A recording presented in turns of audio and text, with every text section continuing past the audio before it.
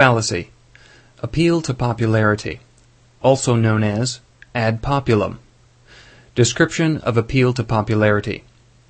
The appeal to popularity has the following form. 1. Most people approve of X, or have favorable emotions towards X. 2. Therefore, X is true.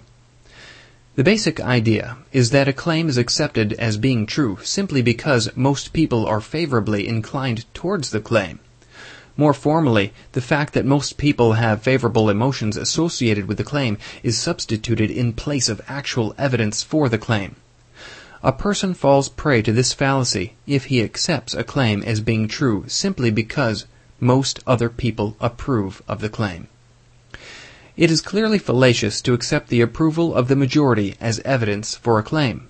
For example, suppose that a skilled speaker managed to get most people to absolutely love the claim that 1 + 1 = 3. It would still not be rational to accept this claim simply because most people approve of it. After all, mere approval is no substitute for a mathematical proof.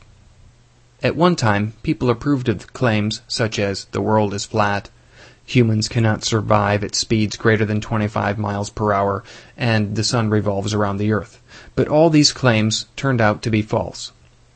This sort of reasoning is quite common and can be quite an effective persuasive device.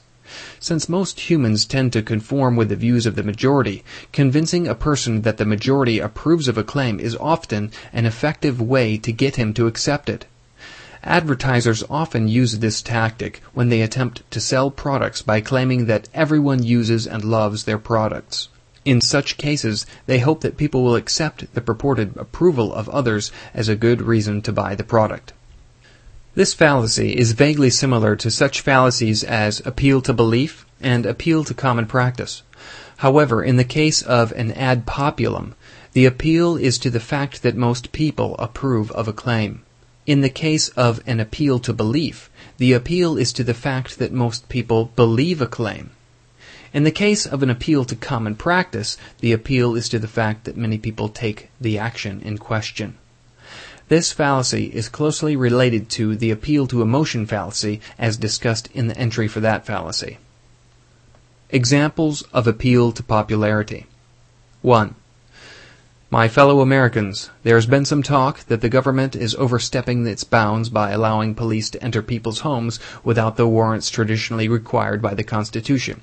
However, these are dangerous times, and dangerous times require appropriate actions. I have in my office thousands of letters from people who let me know in no uncertain terms that they heartily endorse the war against crime in the United States. Because of this overwhelming approval, it is evident that the police are doing the right thing. 2. I read the other day that most people really like the new gun control laws. I was sort of suspicious of them, but I guess if most people like them, they must be okay. 3. Jill and Jane have some concerns that the rules their sorority has set are racist in character.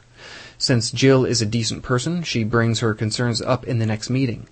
The president of the sorority assures her that there is nothing wrong with the rules since the majority of the sisters like them. Jane accepts this ruling, but Jill decides to leave the sorority.